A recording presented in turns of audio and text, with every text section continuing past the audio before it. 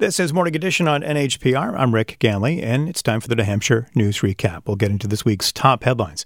The leaked draft of the U.S. Supreme Court opinion overturning Roe v. Wade has led organizers and lawmakers across the country to take action. What's the response been like here in New Hampshire?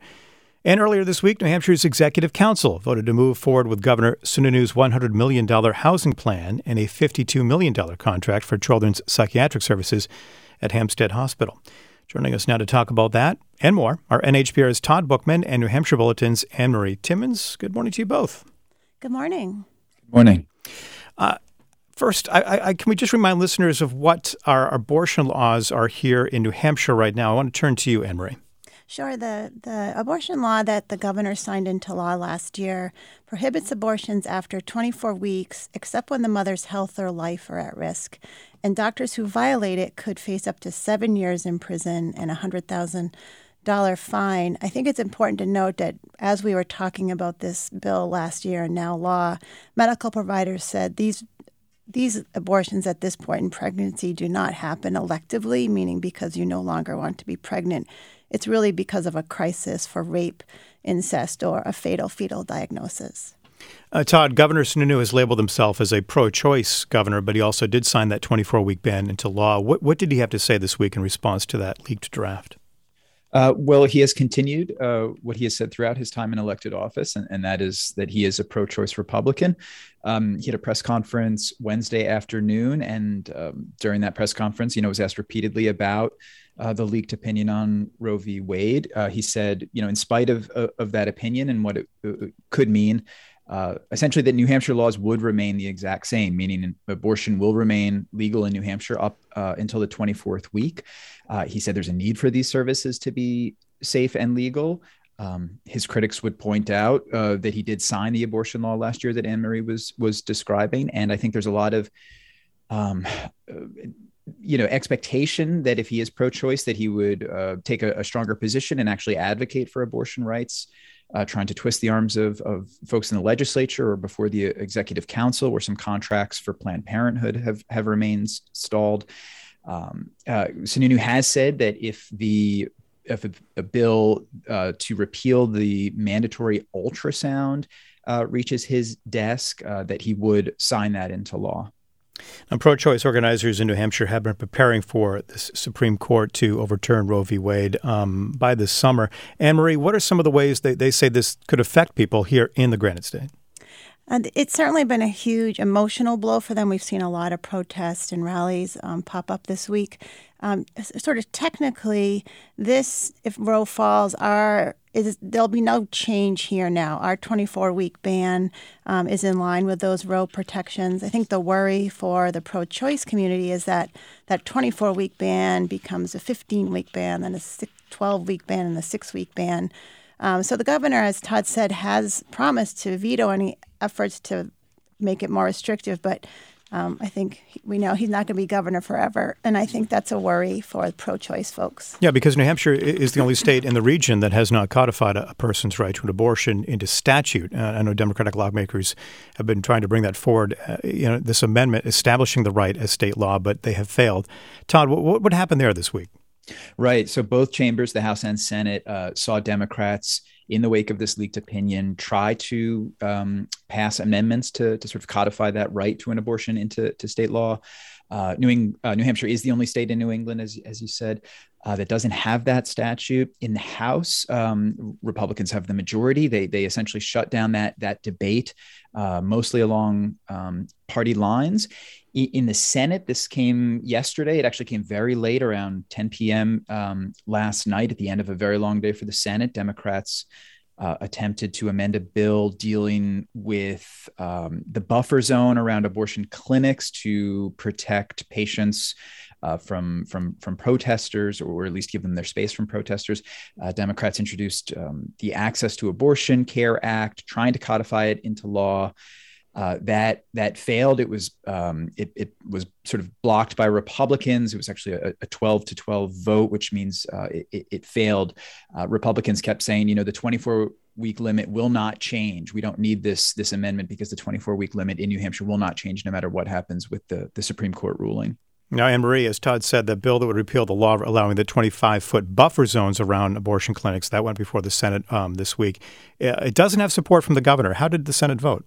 The Senate passed it. It was, I think, by one vote. So there's not the support in the House or the Senate to override a veto. I think it passed by 4 votes in the House. So I think it's safe to say that will not become law.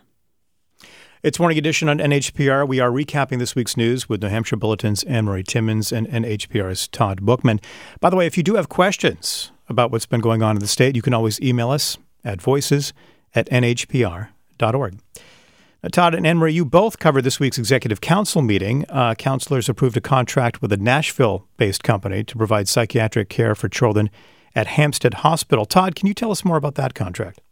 Sure. So this is kind of the next step in the state's acquisition of Hampstead Hospital. Hampstead is currently privately owned and operated. The state is in the process of purchasing the facility. Lawmakers have already approved the funding for the purchase. That's around $13 million. They've already approved some staffing money. But this was a big chunk of funds, $52 million, to really bring in the medical and support staff necessary to increase capacity at Hampstead. Hampstead treats children in need of psychiatric care. The hospital has struggled with staffing issues. They only have, I believe, about 40 of the beds filled at any given time, but this facility is actually licensed for well over 100 beds.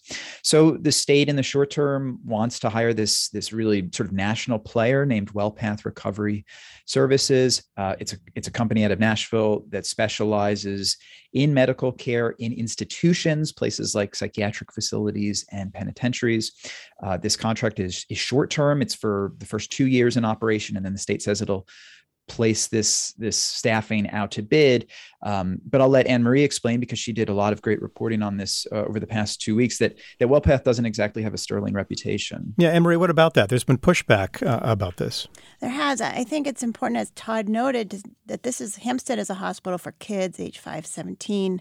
WellPath primarily provides mental health care for adults in prisons and jails. So that was a real concern. They were not forthcoming when I asked about, well, where do you have you cared for kids in hospitals?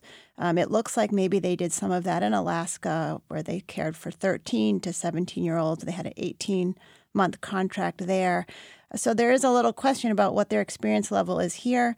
And secondly, they've been sued hundreds of times and been the subject of a couple of investigations into their treatment. Now, the Attorney General did review all of that and in terms of the litigation, and said it's not there's not really any red flags or a significantly higher number of lawsuits than anybody else working in the prison industry.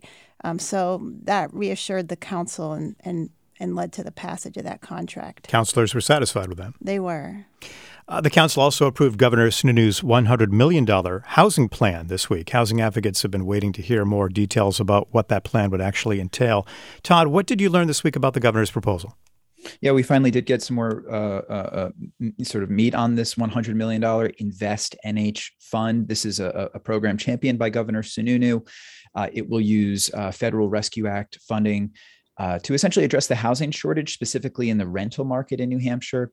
So there's a sort of a couple buckets of funding. The largest bucket will be incentives for developers who build multifamily housing units, rental units that include affordability clauses. There's also some funding for municipalities that fast track housing permits. The council put this off for a few weeks. Even with this information provided by the state, I would say it would be fair to describe, there was still some skepticism by a number of counselors. People were pulling out calculators at the table, trying to point out and do the math on how this may or may not actually work. Nevertheless, though, it did pass, and it comes at a time where anybody who's looking to either, rent or move into the state could tell you it's nearly impossible to find decent housing in New Hampshire right now at a fair price point. The vacancy rate is below 1% statewide, and rental costs do continue to rise. Yeah. I want to turn to another subject we've heard about this week, the state's new Voter Confidence Commission holding its first meeting. Todd, can you remind us of the purpose of this new commission that's been established by the Secretary of State? Sure, it is. So it's just that. It's an effort to boost confidence, faith in the electoral process. It's kind of this blue ribbon commission that includes former state and House lawmakers, a congressman, former ambassador to Denmark, and some political activists. And this group is going to hold public hearings around the state and also give various presentations about how New Hampshire's election process actually works, at a very sort of ground level, in an effort to give people the information they need to hopefully feel more confident that the outcomes are safe and accurate. Now, a member of that group, Ken Eyring, defended his role on the commission this week, despite the fact that he's previously spread some misinformation about election fraud and security. What did he have to say? Yeah, a couple of news outlets picked up on this story this week. Eyring is a regular, in a somewhat sober presence at the State House, testifying on bills related to election integrity. He's a conservative. He's a Windham resident. He took an intense interest in the audit of the Windham elections. But it's his writings on a blog called Granite Grok that I think have raised some eyebrows. Allegations that China hacked into the election software in the state of Georgia. He's also spread what I think some people would consider medical misinformation about the safety of the COVID-19 vaccine. So reporters asked him this week, how to jive with a commission that's attempting to increase voter confidence. And He said, basically, look, my outside views or my previous views have no relation to the work on the commission. That's at least what he says. He was pressed about who he thinks won the 2020 election, and he declined to say. I think some people would point out that the commission itself, if it's going to reach those who are skeptical, those who may have questions, or even at an extreme level, those who are spreading conspiracy theories, you need to include folks who may harbor some of these views, and placing Eyring on the commission may not be a bad thing ultimately. Interesting times.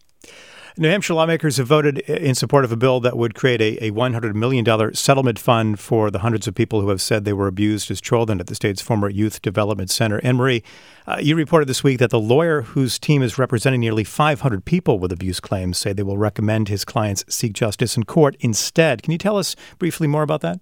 Yes. This lawyer and the advocacy groups, our Coalition Against Sexual and Domestic Violence and national groups, have three real primary complaints. One is they feel the caps, which is $1.5 million for sexual abuse and $150,000 for physical abuse, are too low compared to what you would see a jury award in very similar cases.